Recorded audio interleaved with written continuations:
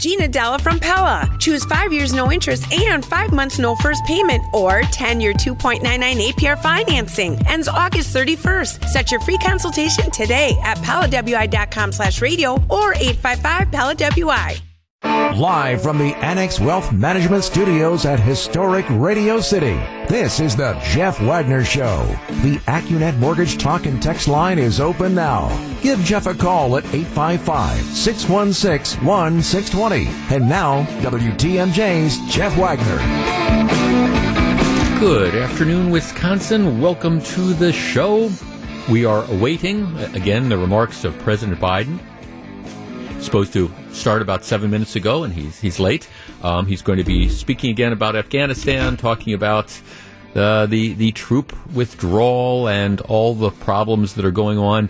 Interestingly, there's new reports out, and we were talking about this a little bit during the news, where apparently, there were all sorts of advisors who were saying, hey, Mr. President, what you need to do is you need to start the evacuation of the Afghani citizens who've been supporting, the U.S.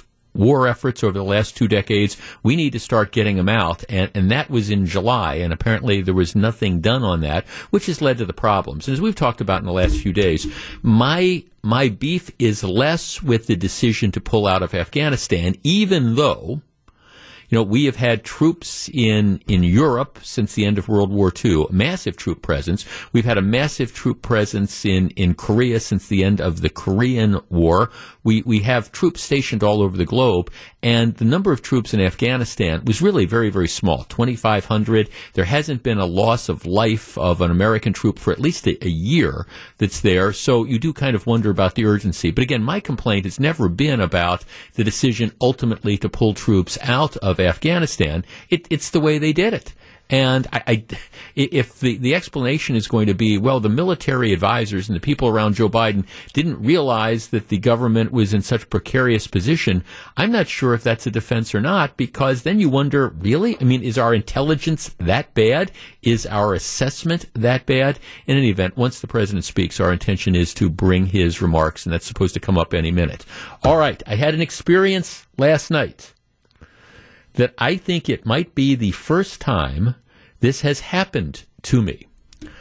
I went to the Maroon 5 concert at Summerfest. More on that in just a minute. Saw the band, and this is the first time, I think, in probably 50 years that I have gone to a concert and I did not know one song from the band. Not one song. Now, my wife, she knew some of the songs. She was standing up there singing. Some of our friends that we were with, my friend Kathy, she was singing and dancing along the songs. I had no clue, which isn't to say I didn't like the show. It's just I didn't know any of the songs, which has kind of demonstrated to me this hole in my musical knowledge, because I think I have an extensive knowledge of music from the 60s and the 70s and the 80s. It starts to get less extensive when it gets to the 90s. And Maroon 5 is, of course, a band that's kind of a pop band that came to prominence, in the early aughts.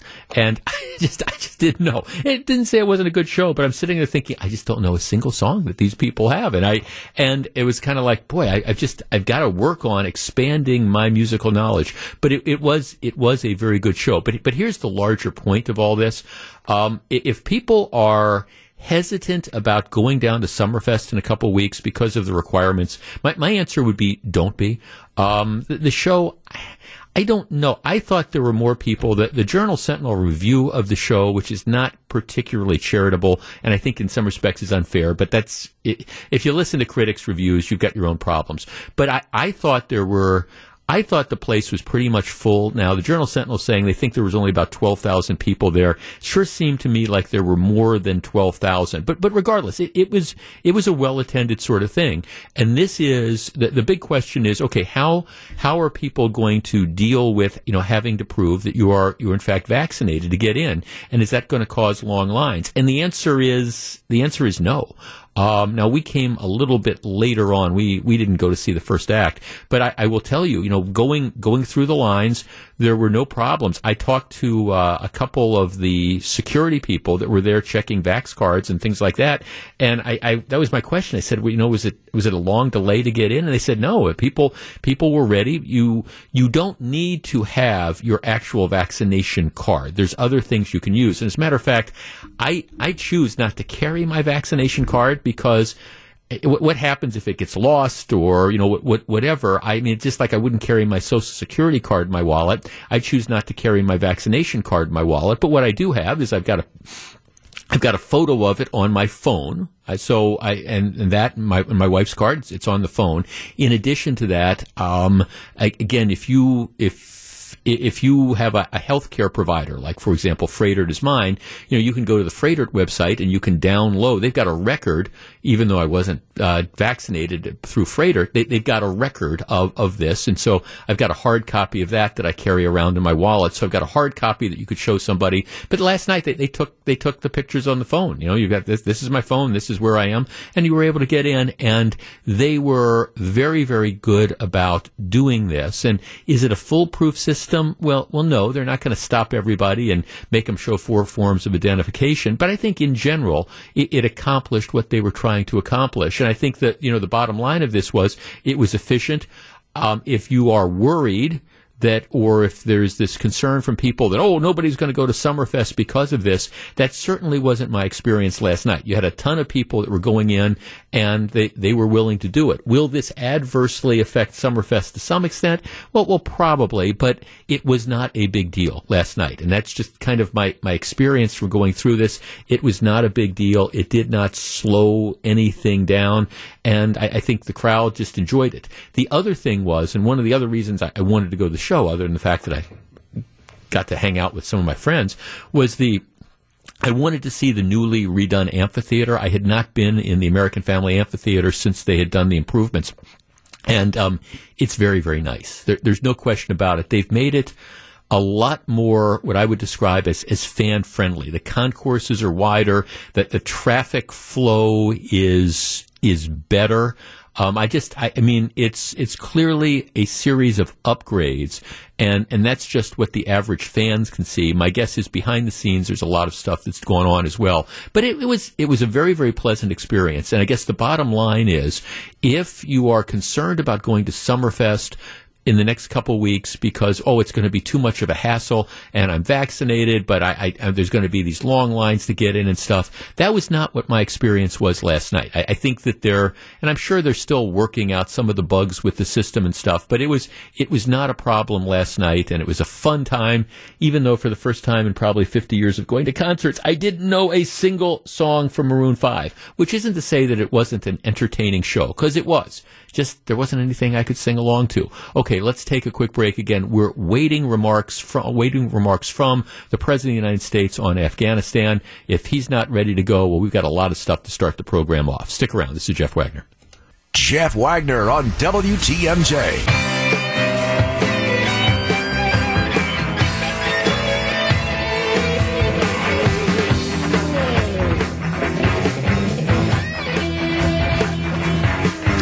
Okay, texter saying, Jeff, were you wearing a face covering for the concert, and were there others? My answer is no, I was not wearing a face covering. Now, I was outdoors the whole time. I wasn't, with one minor exception, I was not indoors at all. So, no, I was not wearing a mask for the concert. Were there others? The employees, as I recall, were all wearing masks. I mean, okay, so there's thousands and thousands of people there, so I can't speak in absolutes. I did not see many concert goers wearing masks, coming in, leaving, and I did not see many concert goers wearing masks. But again, we're talking at Summerfest where I was. It's an outdoor venue. So to answer the texter's question, were you wearing a face covering? No. Were there others? In general, no. So that's it. Okay, let's see. The cancel culture claims another victim. Do you know who Mike Richards is? My guess is up until Well, a couple months ago, almost nobody had heard of Mike Richards. Mike Richards is the executive producer of Jeopardy. And Mike Richards was named within the last week or so to be the permanent host replacement for the late Alex Trebek. And, he had a tryout. Lots of people had tryouts, including Aaron Rodgers. But Mike Richards was the one who happened to stick. Now, Mike Richards, his career has generally been behind the camera. Before he worked as the producer for Jeopardy, he worked on The Price is Right.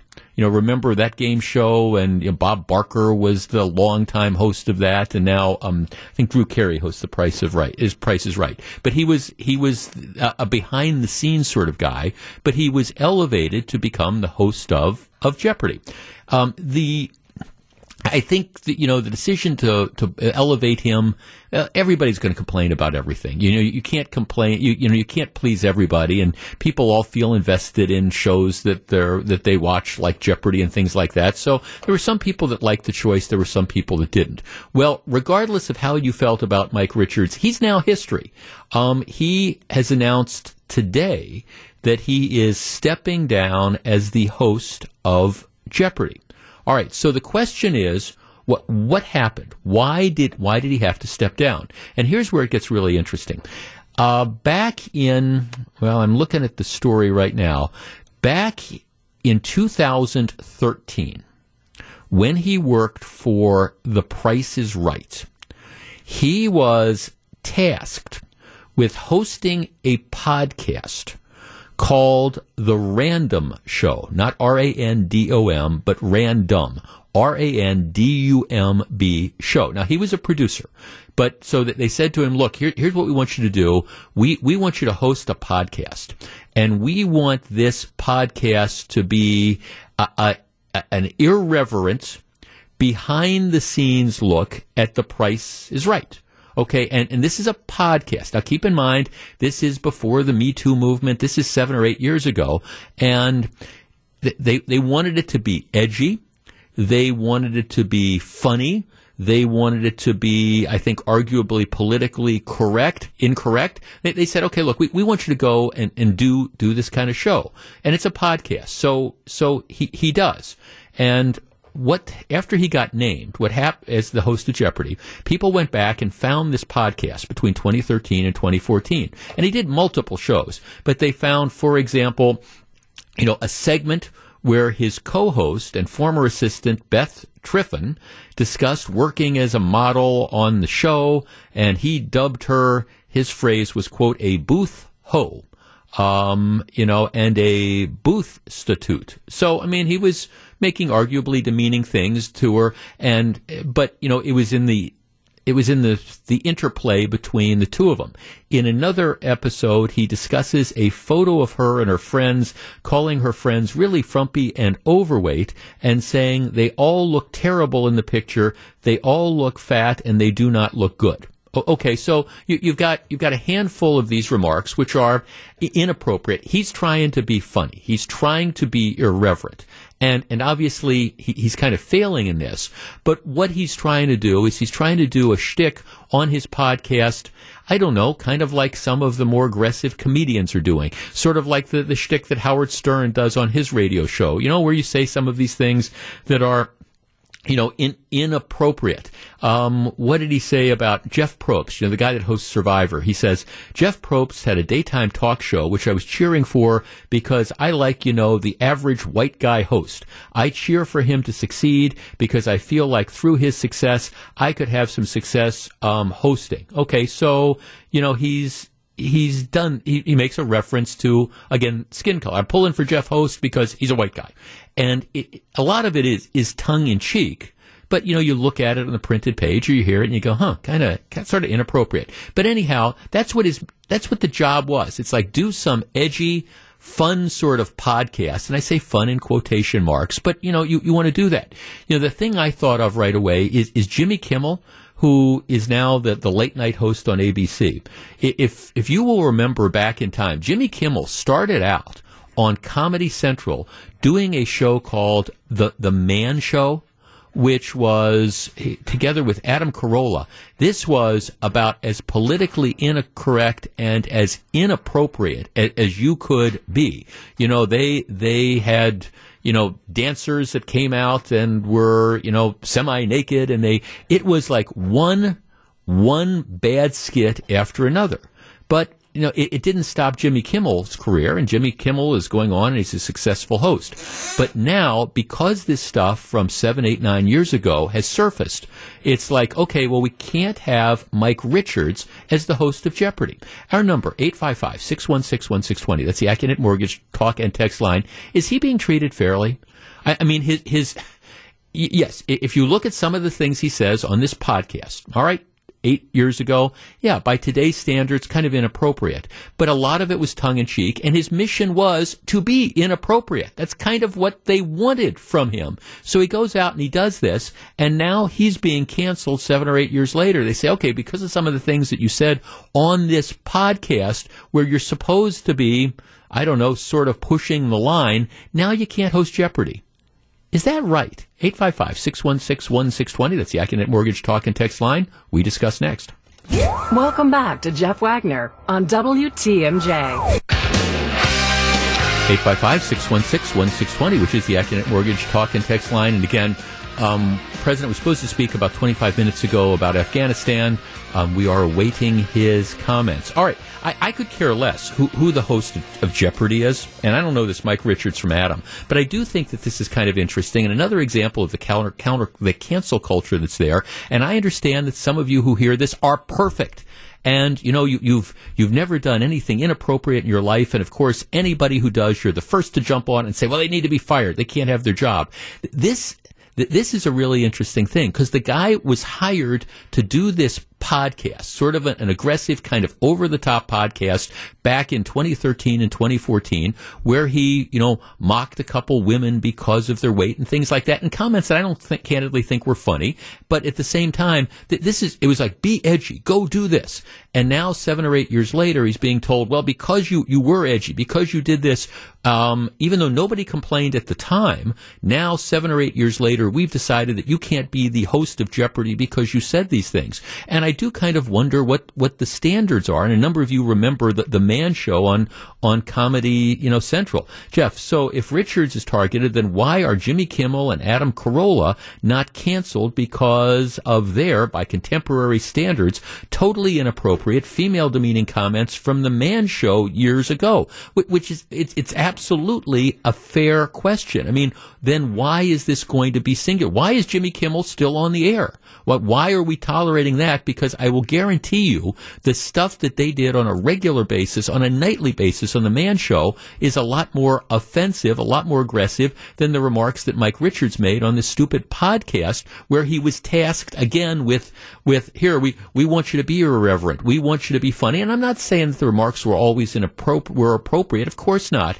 But we're now going back and saying, hey, 7 or 8 years ago, you got hired to do this. You know, you did this particular job, but now we're going to judge you by the things they are. Jeff, I would like to know who these perfect people are that are so offended all the time. My guess is that they have done and said far worse. Well, I don't know. Some of the texters are like, oh, I can't believe you're defending the guy. I'm not defending the remarks the guy makes. I'm just saying that at some point in time, you know, I don't know how long does the cancel culture work? And do we advance society? Do we advance the Me Too movement? Do we advance that stuff by saying, hey, we're going to go back and we're going to find something you said 10 years ago and we're going to use that as a basis for saying, you know, you can't be promoted or you can't do this new job.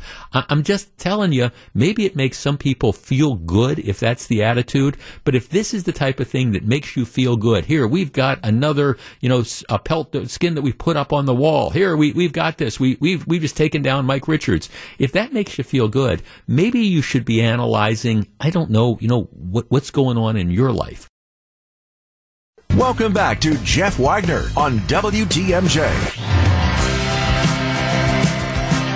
Let's start this segment while we're awaiting President Biden, who's 35 minutes late for his address. Let's start this segment with a brief history lesson. Wisconsin became a state in 1848. Before Wisconsin was a state, it was a territory. And there were a number of cities that developed in the territory. Madison became a city in 1836, 12 years before Wisconsin became a state. The history of Madison is it was founded by a former federal district judge named James Duane Doty. And the name, why did they decide the name Madison? Well, it was named for President James Madison, who was the fourth president of the United States, who had died that summer, died in like 1836 or something like that. So in honor of James Madison, they named the city of Madison. Okay, so that's the deal, and that's why they call it Madison to this day. Which brings me to, again, the cancel culture. I have in my story, a 15 choices remain for James Madison Memorial High School's new name. There is a high school in Madison, Wisconsin, named James Madison Memorial High School, right? And, of course, this is in Madison, Wisconsin. Madison, Wisconsin, the city, which is named after former President James Madison as well. The school board in Madison has decided that we can no longer allow the high school to be named after President James Madison. And so the story is about this committee meeting, and they're choosing a different name. They're trying to decide what names should we have for Madison Memorial High School because, well, we can't have Madison anymore. Now, you might say, why can't we have James Madison? Well, for example, this is what they describe it. James Madison, he owned slaves. As many of our founding fathers did, they owned slaves. Madison was a person that benefited off the exploitation of black bodies, and those who embarked in such acts of racism should have no influence in today's culture. One of the people pushing to rename the school. Expecting black students to attend a high school named after a slave owner is anti-black. That's the argument. So now they're looking at different names, including, Bruce Dahmen Memorial High School, Darlene Hancock Memorial High School, Ruth Bader Ginsburg Memorial, Velvea Phillips Memorial High School, Maria Monreal Cameron High School. It goes on and on and on. So, but we cannot have James Madison. Interestingly, some of the suggestions that they threw out were things like woke high school. Yeah, that's what we're going to do. No, we can't have, woke high school there. But the bottom line is they're getting rid of James Madison Memorial High School. The name can't be there because the name is racist. It is offensive. All right? I raised this issue. If it is offensive and racist to have James Madison Memorial High School, which is named after the fourth president of the United States, and I say this seriously, what do we do? How in the world can the people who live in Madison live with themselves by living in a city called Madison? Isn't it time to then have a broader discussion if this is going to be racist and inappropriate for James Madison Memorial High School?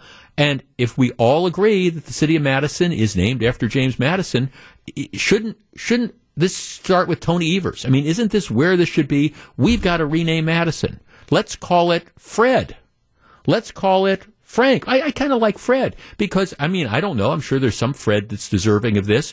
But how far do you carry the cancel culture with this situation?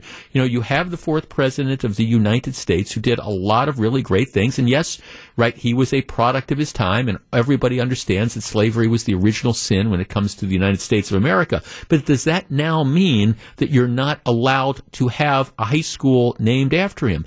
And if so, what is, in fact, the logical conclusion of this? And I raise this question seriously. If you can't have James Madison Memorial High School in Madison, how can we call it Madison?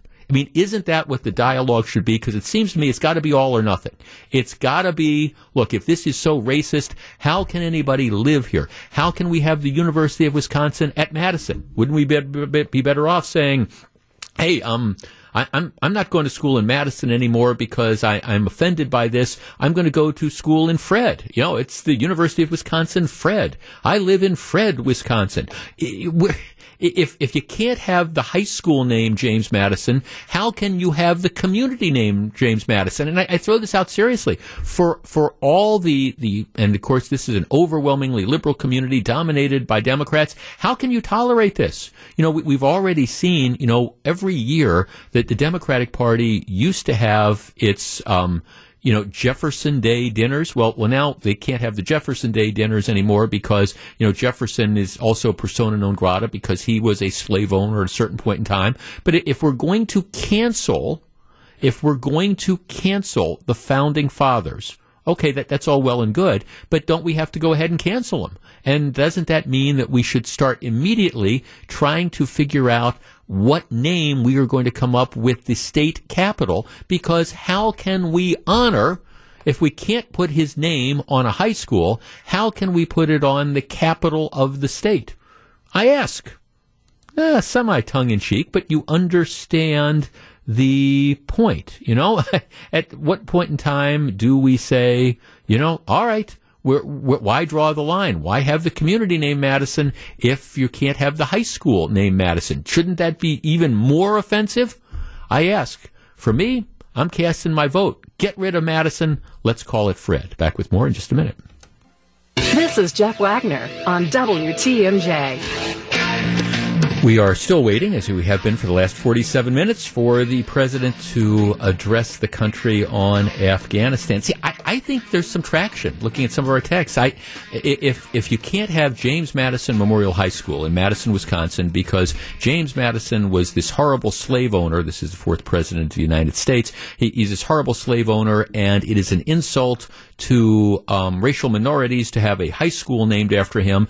Well, I'm serious. How can the state capital, which is also named after James Madison, how can we allow that to happen? Where is everybody that's woke? Where is the outrage about this? And so I think that's what we need to do. We need to start our own little petition drive, figuring out how we are going to rename the capital and what we should name it. For me, I think Fred, you know, so you don't say, hey, if your daughter or granddaughter is going to go to the University of Wisconsin-Madison, it's like, hey, I'm going to the University of Fred, University of Wisconsin at Fred, you know, I'm willing to open up other ideas, but I think, maybe we should call it, or Bob if you don't like Fred, or if you want to be, I don't know, if you want to be diverse, we can say it's the University of Jill, whatever it is, but how can it continue to be Madison? And for all the liberals that live in Dane County, how can you live with yourself that you live in an area where the principal community is named after this awful, terrible, horrible, slave-owning president who passed away in 1837. Just asking. All right, here's the headline, Journal Sentinel. These stories just do not go away. 2 teens arrested in connection with a car theft at Kia dealership after a high-speed pursuit and crash. This is Glendale. Glendale officers arrested 2 teenagers after a theft at a car dealership that led to a high-speed chase and crash Wednesday morning. Now, there's a lot of elements of this story. Okay, we have the president. The President of the United States is coming out. Here's his remarks. Secretary Austin, National Security Advisor Sullivan, and other members of the National Security Leadership Team, the Situation Room, to discuss our ongoing efforts to evacuate American citizens, third country civilians, Afghan allies, and vulnerable Afghans. And I want to provide the American people with a brief update on the situation in Afghanistan. Since I spoke to you on Monday, we've made significant progress. We've secured the airport, enabling flights to resume, not just military flights, but civilian charters from other countries, and the NGOs taking out civilians and vulnerable Afghanis.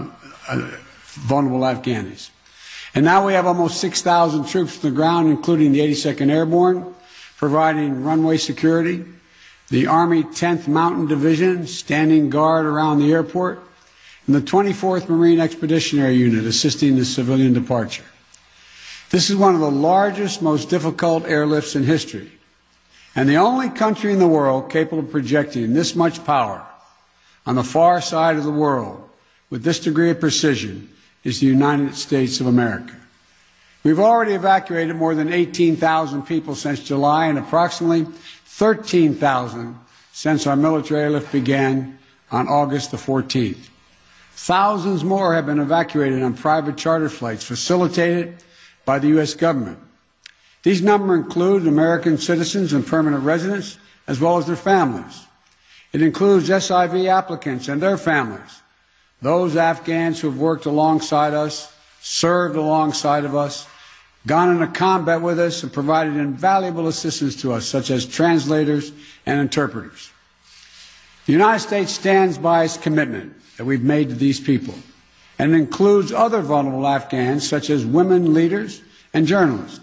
In fact, working in close coordination with the management of the New York Times, the Washington Post, and the Wall Street Journal, we have successfully evacuated all 204 of their employees in Afghanistan on U.S. military aircraft earlier this week. We've established the flow of flights, and we've increased the number of people we're moving out of the country. We paused flights in Kabul a few hours this morning to make sure we could process the arriving evacuees at their transit points. But our commander in Kabul has already given the order for outbound flights to resume. Even with the pause, we've moved out 5,700 evacuees yesterday, and we're working on a variety to verify that number of the Americans are still in country as we work on this, because don't have the exact number of people who are Americans who are there, and those who may have come home to the United States. We want to get a strong number as to exactly how many people are there, how many American citizens, and where they are. Just yesterday, among the many Americans we evacuated, there were 169 Americans who we got over the wall into the airport using military assets. We're also facilitating flights for our allies and our partners, and working in close operational coordination with NATO on this evacuation. For example, we provided overwatch for the French convoy bringing hundreds of their people from the French embassy to the airport. These operations are going to continue over the coming days before we complete our drawdown. We're going to do everything that we can to provide safe evacuation for our Afghan allies, partners, and Afghans who might be targeted because of their association with the United States. But let me be clear. Any American who wants to come home, we will get you home. But make no mistake, this evacuation mission is dangerous. It involves risks to our armed forces, and it's being conducted under difficult circumstances. I cannot promise what the final outcome will be, or what it will be, that it will be without risk of loss.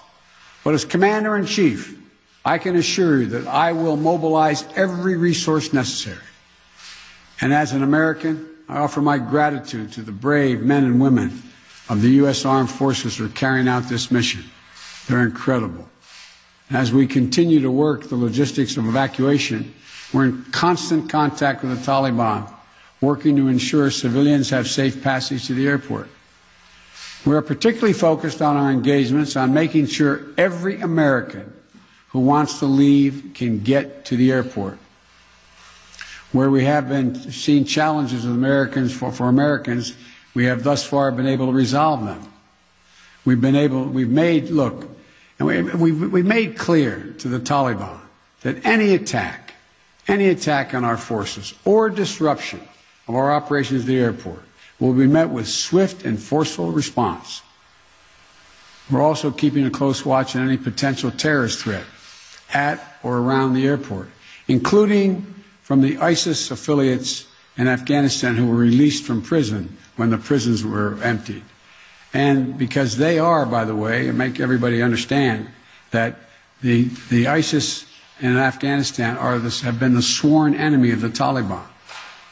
I've said all along, we're going to retain a laser focus on our counterterrorism mission, working in close coordination with our allies and our partners, and all those who have an interest in ensuring stability in the region.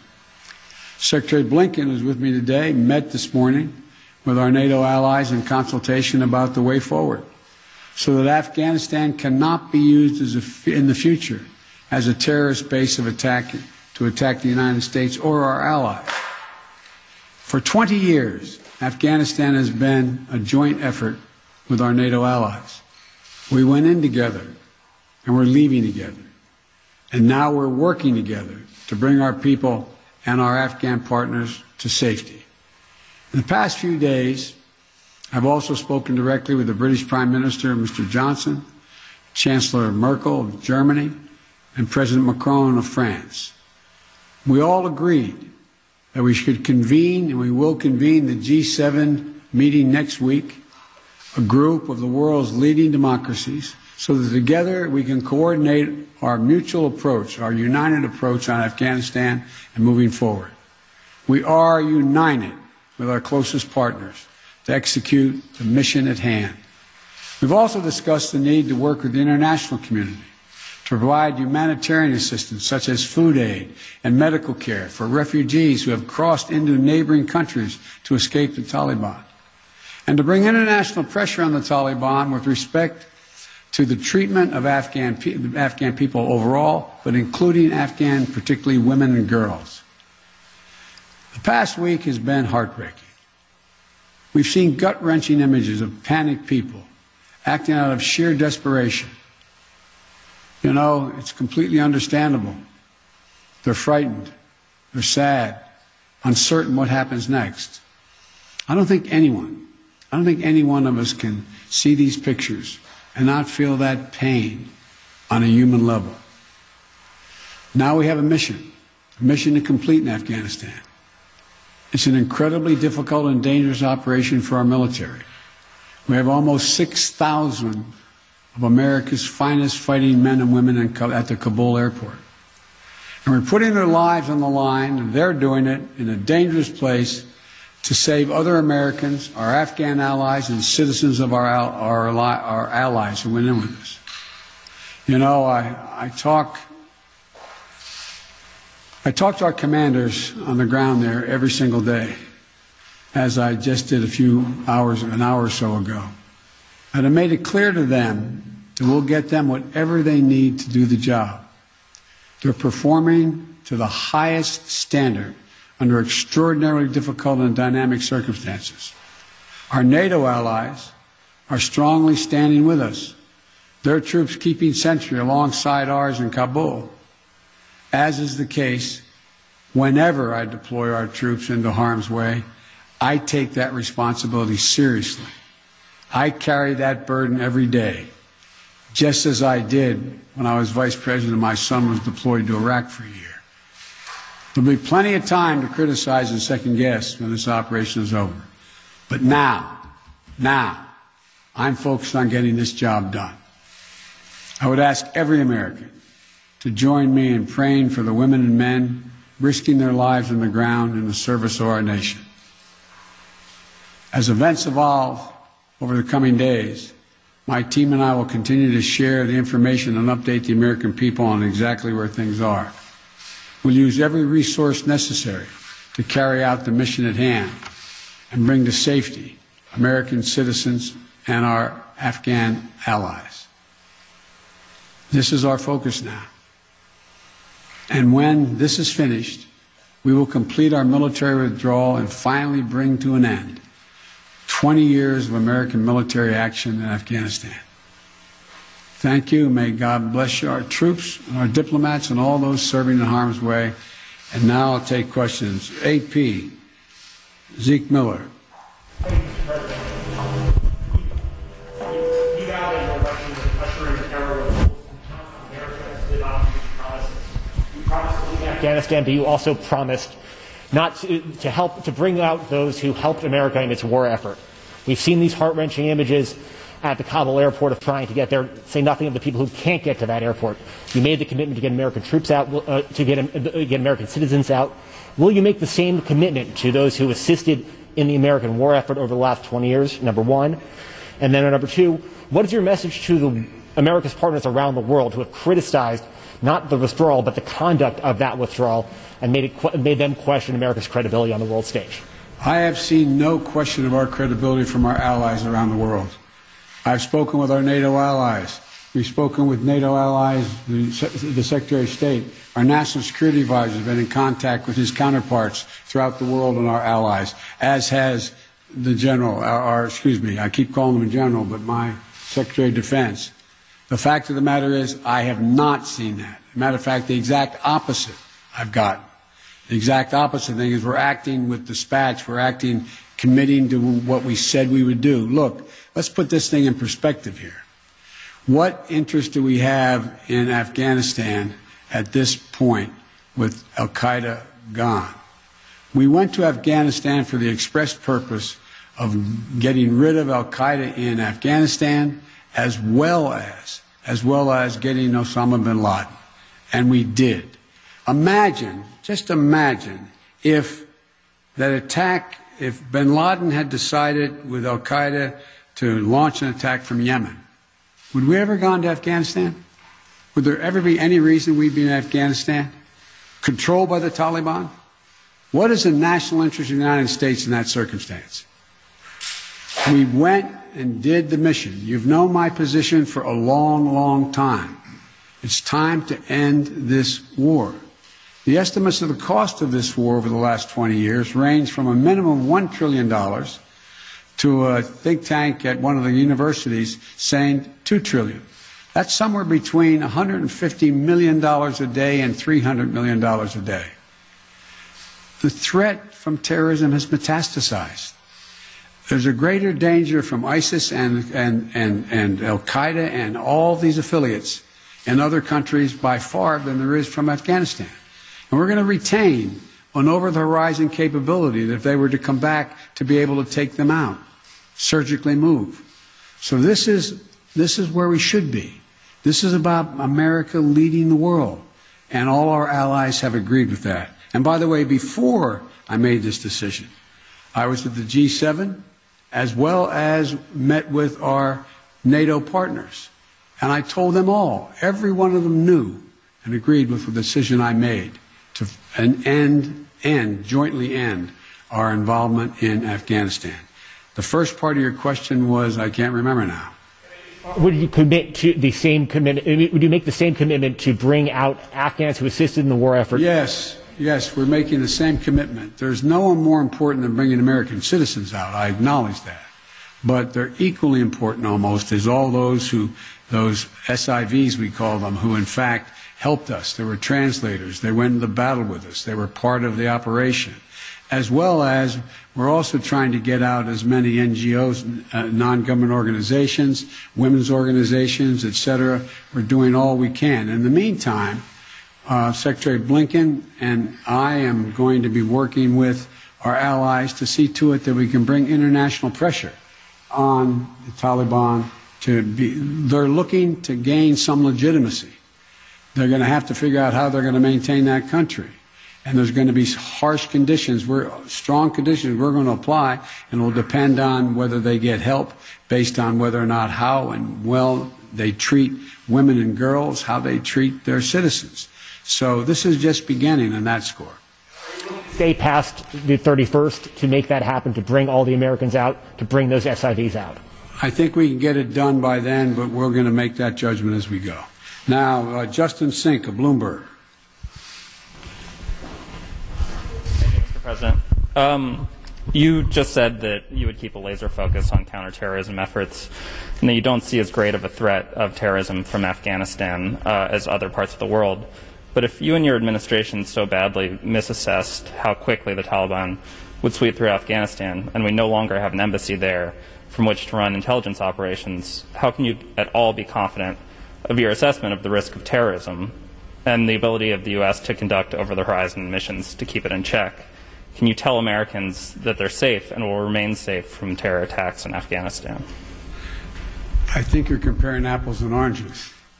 One question was whether or not the Afghan forces we trained up would stay and fight in their own civil war they had going on.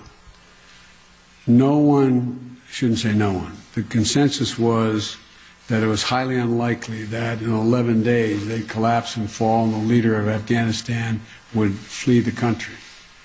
That's a very different question than whether or not there is the ability to observe whether or not large groups of terrorists begin to accumulate in a particular area in Afghanistan to plot against the United States of America. That's why we retained an over-the-horizon capability to go in and do something about that if that occurs. But in the meantime, we know what's happened around the world. We know what's happening in terms of what's going on in other countries where there is a significant rise of terrorist organizations in the Middle East, in East Africa, and other places.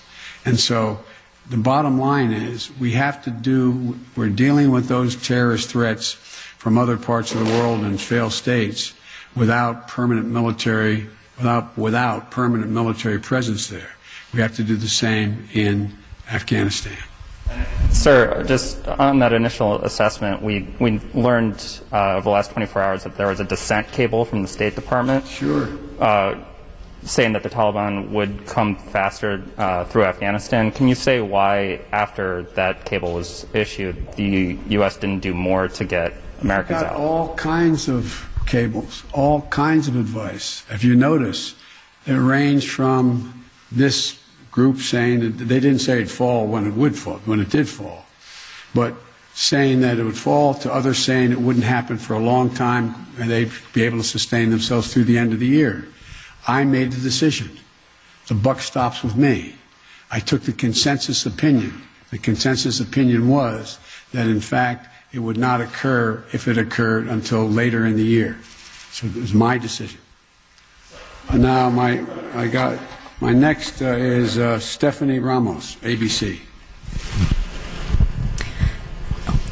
Thank you, Mr. President. 2 questions for you. The military has secured the airport, as you mentioned, but will you sign off on sending U.S. troops into Kabul to evacuate Americans who haven't been able to get to the airport safely? We have no indication that they haven't been able to get in Kabul through the airport. We've made an agreement with the Taliban thus far. They've allowed them to go through. It's in their interest for them to go through. So we know of no circumstance where American citizens are carrying an American passport are trying to get through to the airport. But we will do whatever needs to be done to see to it they get to the airport. And one more, Mr. President. Last month, my colleague Martha Raddatz interviewed Abdul, an interpreter who was on the front lines with U.S. forces in Afghanistan. Overnight, we received a photo of Taliban militants coming to the door of his home, literally hunting him down. Thankfully, he was able to escape, but he is obviously still in mortal danger. What would be your message to Abdul, his wife, and his 3 young daughters? We want you to be able to get to the airport. Contact us. We'll see whatever we can do to get you there. We've got to get you out. We are committed to deal with you, your wife, and your child to get all 3 of you out of Afghanistan. That's the commitment. Thank you, sir. Meredith Lee of PBS NewsHour. You mentioned just now using every resource available for evacuations. Why haven't you ordered the military to expand the security perimeter around the Kabul airport? Do you have any plans to do so, given that will likely require more U.S. troops? And are you considering rescue operations to recover Americans and Afghan allies stuck behind Taliban checkpoints? The answer is yes to the last question. We're considering every opportunity and every means by which we could get folks to the airport. That's number one. Number two, the reason why we have not gone out and started and set up a perimeter way outside the airport in Kabul is that it's likely to draw an awful lot of unintended consequences in terms of people who, in fact, are not part of the Taliban. We've been in constant contact with the Taliban leadership on the ground in Kabul, as well as the Taliban leadership at Dahou. And we've been coordinating what we were doing. That's why we were able, for example, how we got all of our embassy personnel out, how we got everyone out of the embassy safely. That was the distance. That's how we helped get the French out and out of their embassy. So the question remains, there will be judgments made on the ground by the military commanders at the moment, and I cannot second guess each of those judgments to be made. But the idea of again, let me get back to the fundamental point I made at the outset. When the decision was made by me and it was made some time ago, and I ran 4 presidents saying I wanted to get us out of Afghanistan. One of the things that is a reality is people now say to me and to others, and many of you say it on air, that why did we have to move because no Americans are being attacked? Why did we withdraw why did we agree to withdraw 2,500 troops? No Americans are being attacked. As I said before, the reason they weren't being attacked was part of an agreement that Trump had made a year earlier. We will leave by May 1st, he said, as long as there's no attack on Americans in that year period. Number one. Number two, the Taliban was taking large swaths of the countryside, north and south. None of the major areas, none of the major points of the capitals of each of these provinces. But they were all over the country. And the idea that if I had said on May the 2nd or 3rd, we are not leaving, we are staying, does anybody truly believe that I would not have had to put in significantly more American forces, send your sons, your daughters, like my son was sent to Iraq, to maybe die? And for what? For what? So the only rational thing to do, in my view, was to set up and pre-position American forces for the purpose of evacuation, and the aircraft to pre-position those ahead of time so that we would be able to begin the process of evacuation of American citizens, SIVs, and others who helped us. The last point I'll make is this. Look, if we had decided 15 years ago to leave Afghanistan, it would have been really difficult. If we decided 5 years ago, if we continued the war for another decade and tried to leave, there's no way in which you'd be able to leave Afghanistan without there being some of what you're seeing now. But what we've done so far is been able to get a large number of Americans out, all our personnel at the embassy out, and so on. And thank God, so far, knock on wood, we're in a different position. Scott Detrow. Scott. Okay, at this point in time, we're going to move on. We're going to continue to roll tape on the president's remarks, and if there's any new ground that's covered, we'll certainly bring that to you. Let's take a very quick break, and then we come back. I'll give you some of my thoughts on what we've heard over the course of the last 25 minutes, and we'll open up the phone lines to get your reactions to the president's remarks. Stick around. This is WTMJ Milwaukee. Live from the Annex Wealth Management Studios at historic Radio City, this is the Jeff Wagner Show. And now, WTMJ's Jeff Wagner. I think there was a lot that we heard from the president in the last 25 minutes that he is going to end up regretting saying. I think there's stuff, as I was listening to this, I kept circling back to 2009, and I remember President Obama when he was trying to sell the Affordable Care Act, and he would say things like, all right, this is our promise to the American people. If you like your doctor, you'll be able to keep your doctor, period. If you like your health care plan, you'll be able to keep your health care plan, period. No one will take it away no matter what. And we know that turned out to be, as recognized, but of all places, PolitiFact, the lie of the year. Well, I was listening to the president when he said, any American who wants to come home, we will get you home. That sounds great. And I certainly hope he's able to pull that off. But I'm thinking, all right, that's a pretty big task. And then, to their credit, one of the reporters followed up and said, okay, you said Americans. Well, what about Afghanis who have worked for the government? Will you make the same commitment to them? And he said, yes, I'm going to make the same commitment to them. Well, all right, I sincerely, and I mean this, I sincerely hope that he's able to pull that off. But as you saw, one of the follow-up questions from the ABC reporter who says, hey, we know somebody who went on camera and was talking about how they worked with us, and he's now being hunted down by the Taliban. He is in hiding. They came looking for him. All right. I mean, I'm wondering here, all right, President Biden, what's going to happen, and how are you going to be able to, keep that promise?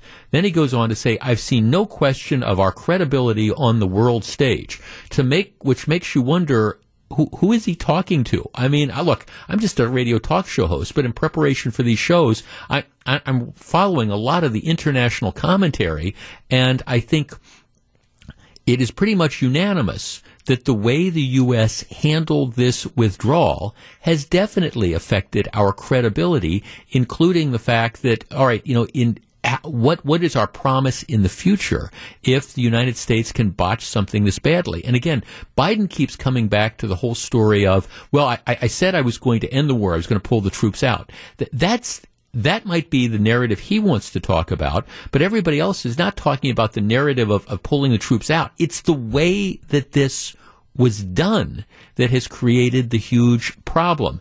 And then, where the president, when they were asking him, okay, well, what about the Afghanis who we made now a commitment to get out, but they can't get through the checkpoints? And what about the American citizens who might not be able to get through the checkpoints?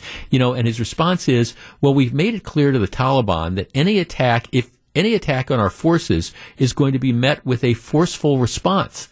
And nobody did follow up, but my question would be, well, what do you mean? We've already pulled everybody out. We've made this commitment. Do you mean to say that if we get information that the Taliban has grabbed a bunch of, Afghanistan citizens who work with the government, we're going to use force to get them out? I mean, really? I don't know. I think the remarks raised a lot more questions than they necessarily answered. And I think, moving forward, look, we all want this to go smoothly. None of us should ever be in a position of trying to root against the United States, because it is a mess.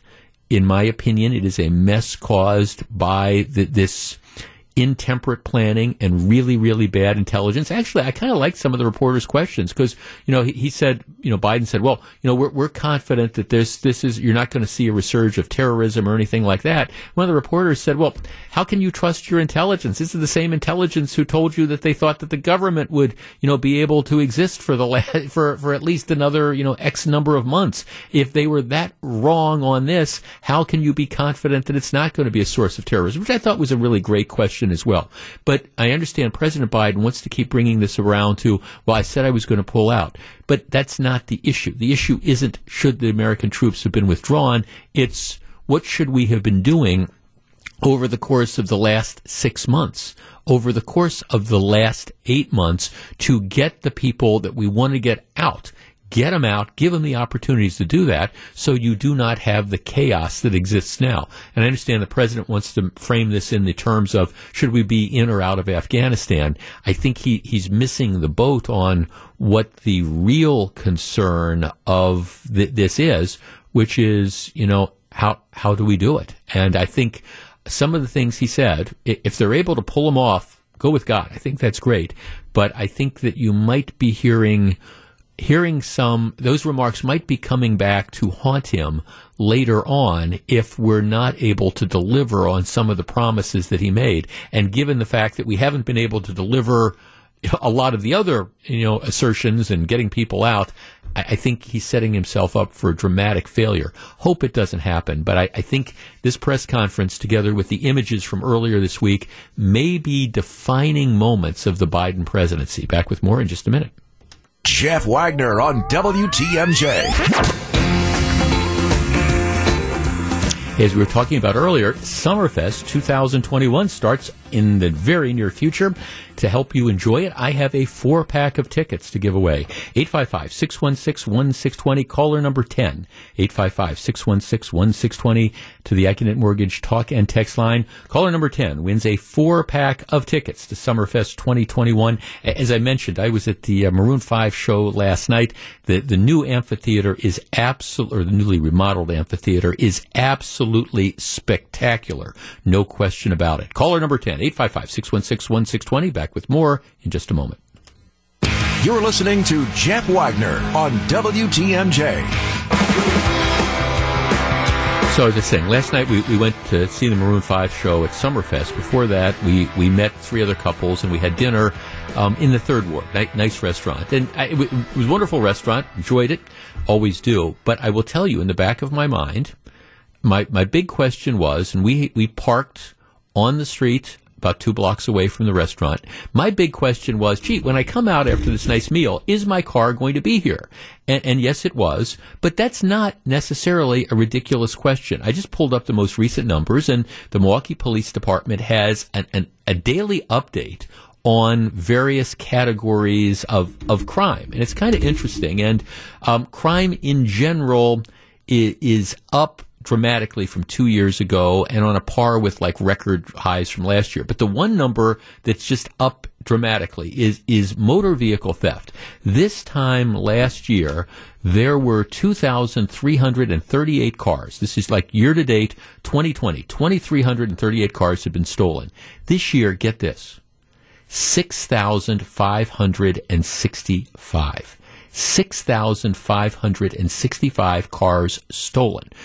That translates approximately into about 29 cars a day, every day, stolen on the mean streets of Milwaukee. 29 cars. And that's bad weather, Sundays, doesn't matter. 29 cars on average. It's just a staggering number. And it's getting worse, not better. 2 months ago, the 2 30-day periods ago, it was 926. Now, 990 in the last 30 days as of yesterday. Almost 1,000 cars in 30 days. It's staggering. And the fact is, it continues. It's not like you have a blip this month. And so seriously, if you park your car in Milwaukee, it's, who knows what the odds are that you're going to be able to come out and find the car there. Which brings to mind this story that I was starting right before the president started to speak. 2 teens were arrested in connection with a car theft at a Kia dealership. This is what the headline in the paper says, after a high-speed pursuit and crash. Glendale officers arrested 2 teenagers after reported theft at a car dealership that led to a high-speed chase and crash Wednesday morning, according to a news release from the Glendale Police Department. Officers responded to a report of a motor vehicle theft in progress at Lupient Kia, 6030 next North Green Bay Avenue, about 7:35 a.m. Okay, let's just let that one linger out there for a minute. It's 7:35 in the morning, and you have a car being stolen off a lot. 7:35 in the morning. It's not 7:35 at night. It's not 4 a.m. It's 7:35 in the morning. This is, how these people are starting their day. It gets better. Officers spotted the vehicle on Green Bay Avenue and pursued it as it fled south on Green Bay before they deployed stop sticks and deflated 2 of the vehicle's tires. The car lost control and crashed near West Capitol Drive. Okay, that is not that far from where I'm sitting now. Officers arrested the driver of the car. All right, now here is my question. Think right now, just as you're sitting there, whether you're in your automobile, you're at home, or you're at work, or wherever, and listening to this program. Drivers arrested the driver of the car. This is a car that is stolen at 7:35 in the morning, and then leading the police on a high-speed chase. How old do you think the driver of the car was? Now, don't answer. Just come up with your image of this. 7:35 in the morning. First thing, and this is, unless this person's been out all night stealing cars, this is presumably the way they start their day off. Hey, you might start your day off with a cup of coffee. Maybe you start it with, a bagel. This person decided to start their day off by stealing a car and leading the police on a high-speed chase. So think about how old you think the driver is. All right, so the officers arrested at the scene of the crash the driver and a second suspect who was in the car. So you've got these 2. Now think about, okay, how old do you picture the second suspect? So these 2 people, and I've given you a clue, they're teenagers, but these 2 people go, and this is how they start their day. They boost the cars. Okay, got this image, got an age in mind. You're thinking, okay, how old is the kid that's there? All right, well, here's the thing. Officers arrested the driver of the car, a 14-year-old boy, at the scene of the crash. The second suspect was a 13-year-old boy. So you've got a 14-year-old and a 13-year-old. 7:35 in the morning. And by the way, as an aside, this is a busy Green Bay Road. If you don't know Green Bay Avenue is a major thoroughfare around here, and Capitol Drive is a major thoroughfare. This is 7:35 in the morning. So lots of people going to work. Lots of people, maybe you're taking your kids to school or whatever, and of course you got another one of these situations where kids driving recklessly in stolen cars put everybody's life in danger. Now in this case, thankfully they didn't kill anybody, and they racked up the car, and the only people hurt were the driver of the car, and he wasn't even hurt that seriously. But okay, so 7:35 in the morning, you've got these kids that are endangering lives, but it's a 14-year-old and a 13-year-old. A 14-year-old and a 13-year-old, and this is how they start their day, going to a car dealership and boosting a car and then leading the cops on a chase. All right, our number is 855-616-1620. That is the AccuNet Mortgage talk and text line. Is there anything we can do to stop this? I mean, I look at the huge number of cars that are being stolen. I mean, on average, 30 a day. All right? A large number of those are being stolen by juveniles. But this isn't even like 17-year-olds. This is 14 and 13-year-olds who are out, obviously running the streets wild, no parental supervision, who knows, but I mean, think back to when you were 14 and 13, all right? There's a lot of, on a summer day, there's maybe a lot of stuff that came to your mind. Hey, what am I going to do? It's a hot August day. Am I going to play baseball? Am I going to go to the pool? What am I going to try to do? Do I have to cut lawns and whatever? I'm willing to bet that it didn't occur to you that, hey, let's go out and boost a car off a car lot in Glendale at 7:35 in the morning. And yet, that is what these juvenile delinquents, these punks, these thugs, this is how they start their day. 855-616-1620. That is the AccuNet Mortgage talk and text line. Obviously, the parents don't give a rat's rump. Let's just be honest here, because if you had parents that were involved and cared, the kids wouldn't be out at 7:35 in the morning stealing cars. Now, I don't know what their background is of these kids, but my guess is this is not their first time at the rodeo.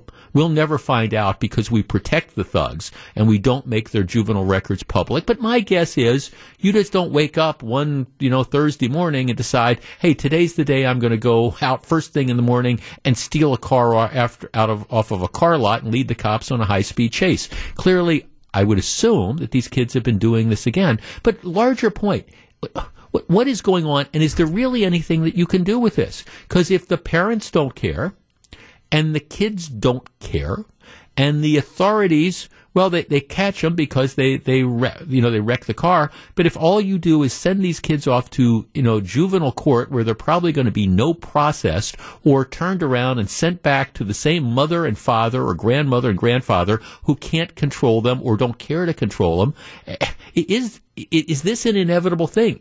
Is this now the new normal that we have to live with? Just saying, hey, 7:35 in the morning, you're driving to work. Be prepared to look out for some 14-year-old kid driving a stolen car who doesn't care if he kills you, doesn't care if he kills your wife, doesn't care if he kills your kids. 855-616-1620. That's the AccuNet Mortgage talk and text line.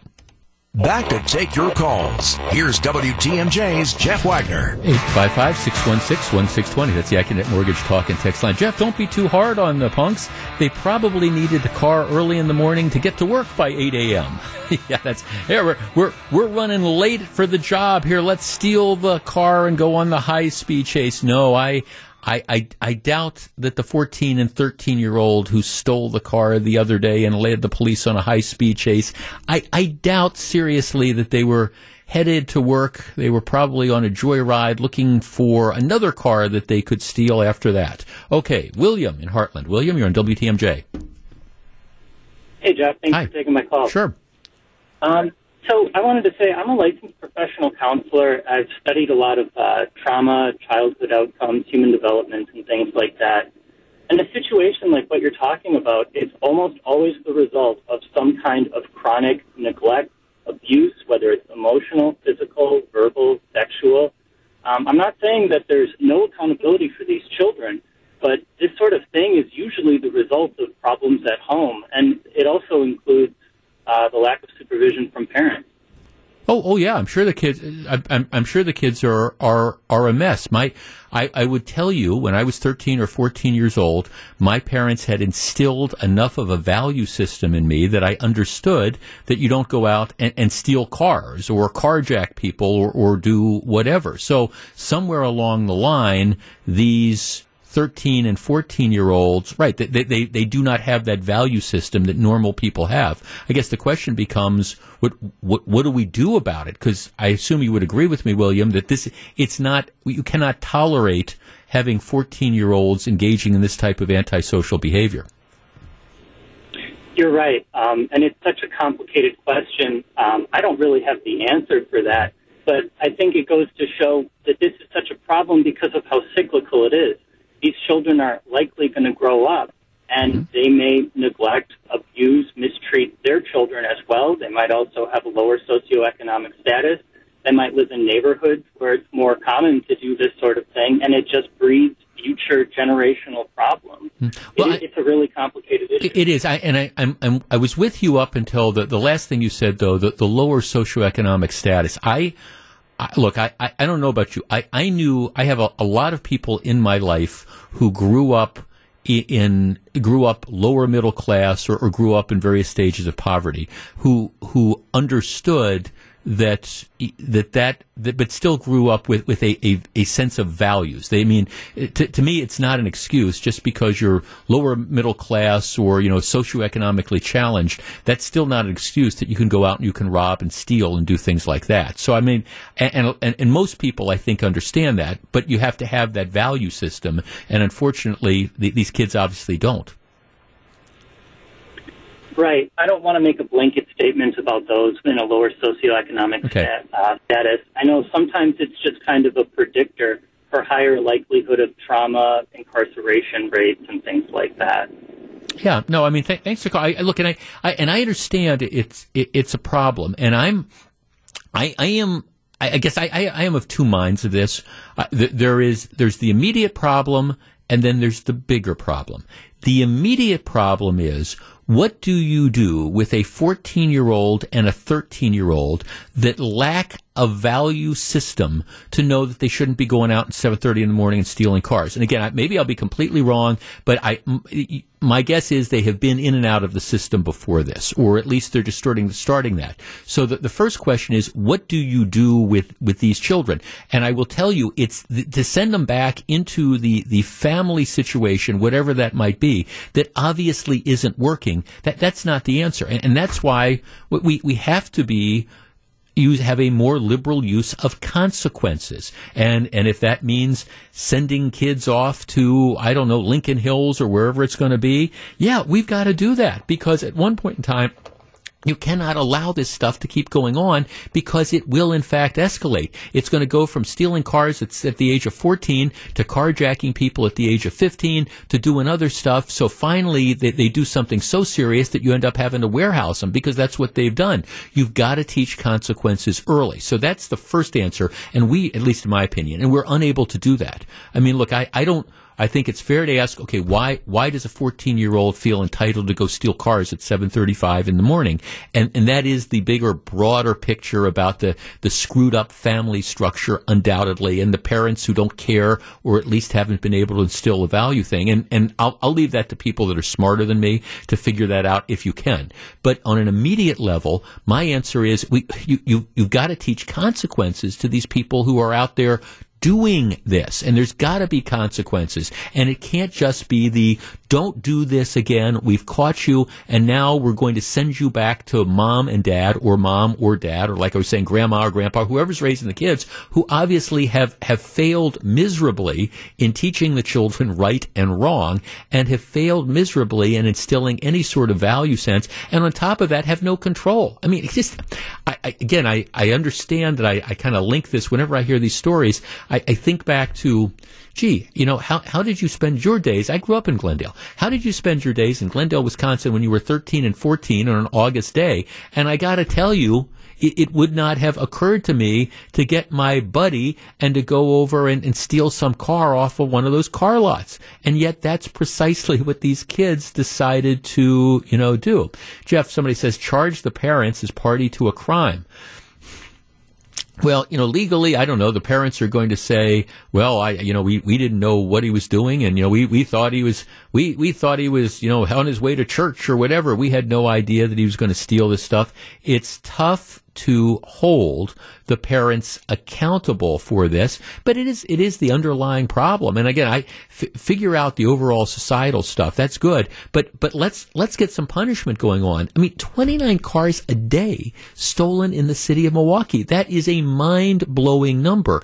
And we don't hear about most of these things. You don't hear about most of the car thefts. You don't hear about the vast majority of chases. The fact that you're driving down Capitol Drive and somebody driving a stolen car with no license plates passes you at 75 miles an hour, and then gets away from the police or gets caught by the police, that doesn't make the news. The only time it makes the news is when they run through the red light, hit and kill, two people who have the right of way. Well, then finally it gets into the news. But this stuff happens on a daily basis in the city of Milwaukee. It is spreading out into the suburbs.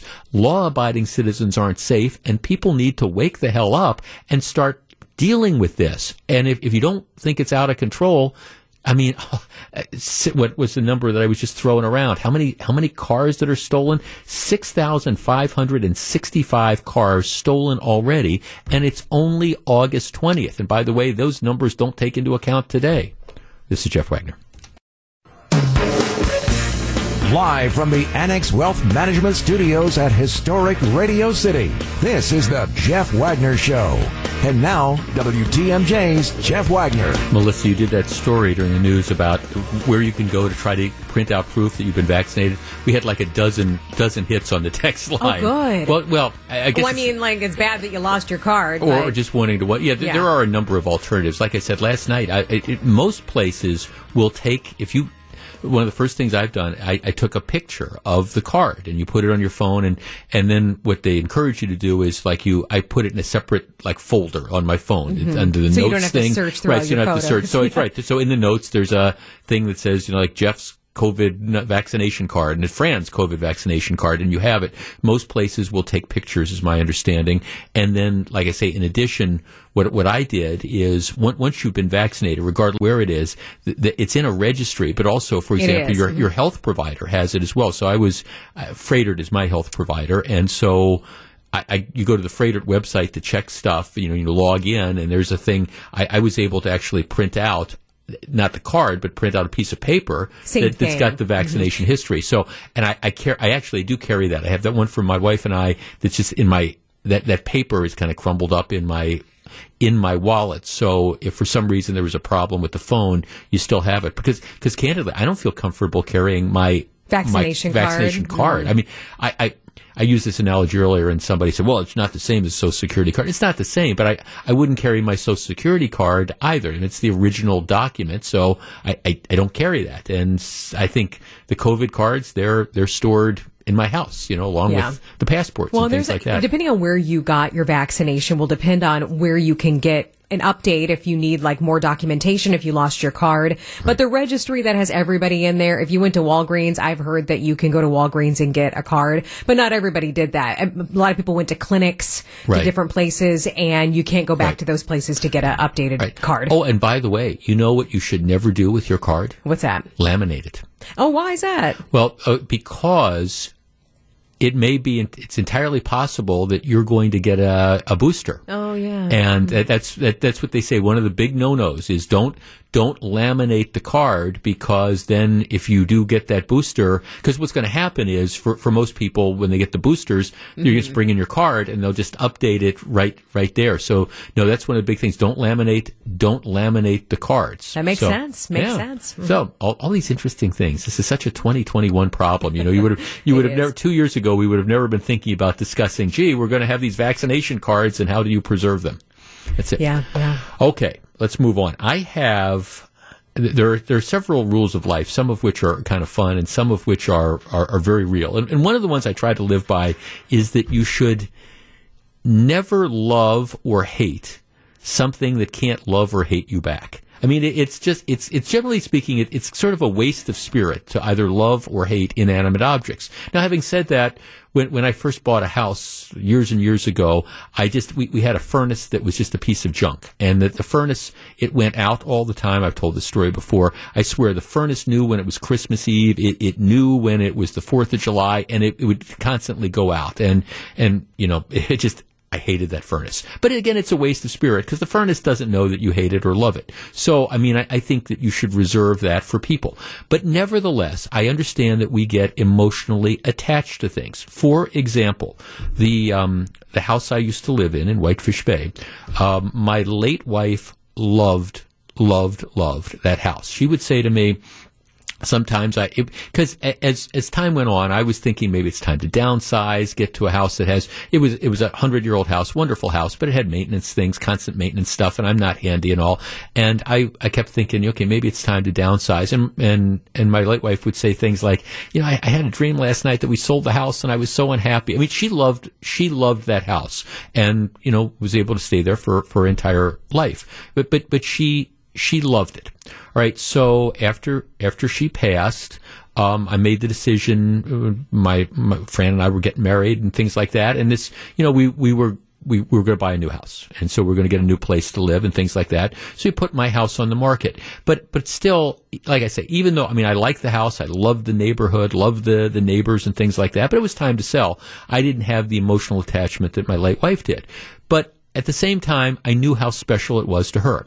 So anyways, we put the house on the market. First people that come through and look at it make a very good offer on it. I mean, a very acceptable offer. But we had other showings that were scheduled. This was a couple of years ago now. So it wasn't quite the red hot real estate market, but the first people that looked at it made a very, very decent offer. The other thing that they did is they wrote me one of these, they call them love letters. They wrote me like a 2-page letter, and the letter talked about how they really loved the house. They had a little boy, and I think they had another child on the way, and they could really see this being their forever house. And they talked about how, we could picture having breakfast in this particular area, and we know exactly where we'd put the Christmas tree and things like that. And it was a very, very nice letter.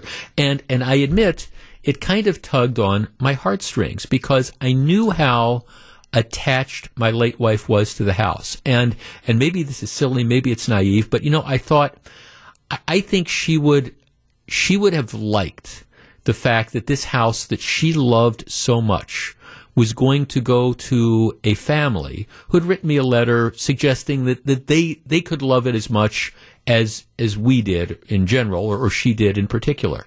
And I admit, I was sitting there looking at this, and like I say, it's the offer was very much in the ballpark. And if it had been a dramatically like a lowball offer or something, the letter wouldn't have made any difference. But the letter did kind of touch me, and I thought again, even understanding that you shouldn't get emotionally attached to inanimate things and stuff, I thought, she'd like the fact that this was going to a family as opposed to, I don't know, could I have gotten a couple grand more by waiting and seeing if, other people looked at the house and made offers and, maybe it was somebody that was going to be moving in for Foxconn that might stay for a year or something like that and then turn it over.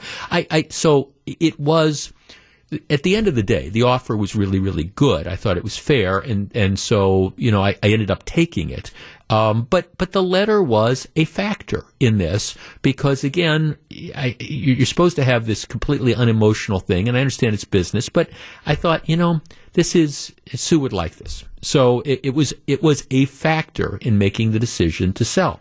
Now, I bring this up because there's a series of stories out there. Realtors are apparently now telling prospective buyers, don't send these love letters to people. Let me just read you one from a real estate source I'm looking at. Love letters belong in the hands of significant others, not home sellers, a growing number of realtors say. Ohio Realtors President Seth Task is the latest to come out against the letters, a tactic traditionally used by potential home buyers as a means of forming a personal connection with sellers and gaining an edge on rival buyers. Task told News 5 Cleveland that he no longer welcomes love letters and encourages fellow realtors to reject them as well. Why? Well, the argument is that, if somebody gives you some information about their background and you act on it, you might be liable to be sued for violating the Fair Housing Act or something like that, because, you could be accused as a seller. You get this and you say, oh, this is nice. This is going to some family or something like that. And then somebody could turn around and sue you saying, well, this was illegal. They took in illegal considerations in deciding to sell the house to this person as opposed to that person if they had multiple options. Our number, 855-616-1620. That's the Acunet Mortgage Talk and Text line. Every once in a while, I think you have to stand up and say, I understand everybody's afraid of litigation and lawsuits and things like that, but there's sometimes you gotta not allow yourself to be paralyzed over the fact that somebody, somewhere, somehow might decide to sue. And candidly, I think these love letters, I think they work, and I think it's a fair thing to do, because I know that I wanted this house. I wanted my old house. I wanted it to go to some people that I thought would appreciate it, because I thought that would have meant something to my late wife. And so, yes, that letter they sent me was a factor, at least. And of course, they were the first people. So, I didn't have competing offers or anything like that.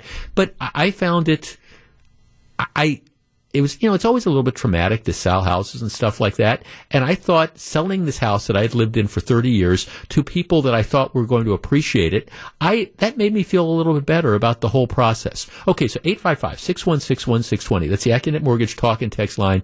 If you're either from the perspective of a seller or a buyer, do you think there's anything wrong with reaching out to the prospective buyer and saying, hey, I love your house, and this is why, and this is what I anticipate. This is the things that we do with it. I see nothing wrong with that at all. 855-616-1620. That's the Acunet Mortgage Talk and Text line.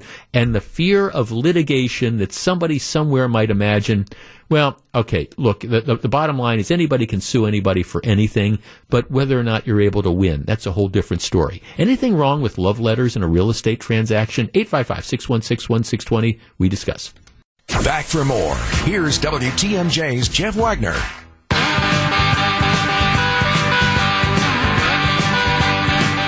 855-616-1620, which is the Acunet Mortgage Talk and Text line. Joe in Waterford. Hi, Joe. Hi. What do you think? I think these letters are just totally obnoxious and out of line. I'm in the process of selling my home and purchasing a condo, and I hadn't, bought a new home in probably 30 years. And when I was told I had to write a letter, I said, you've got to be out of your mind. And they said, that's just the way it is.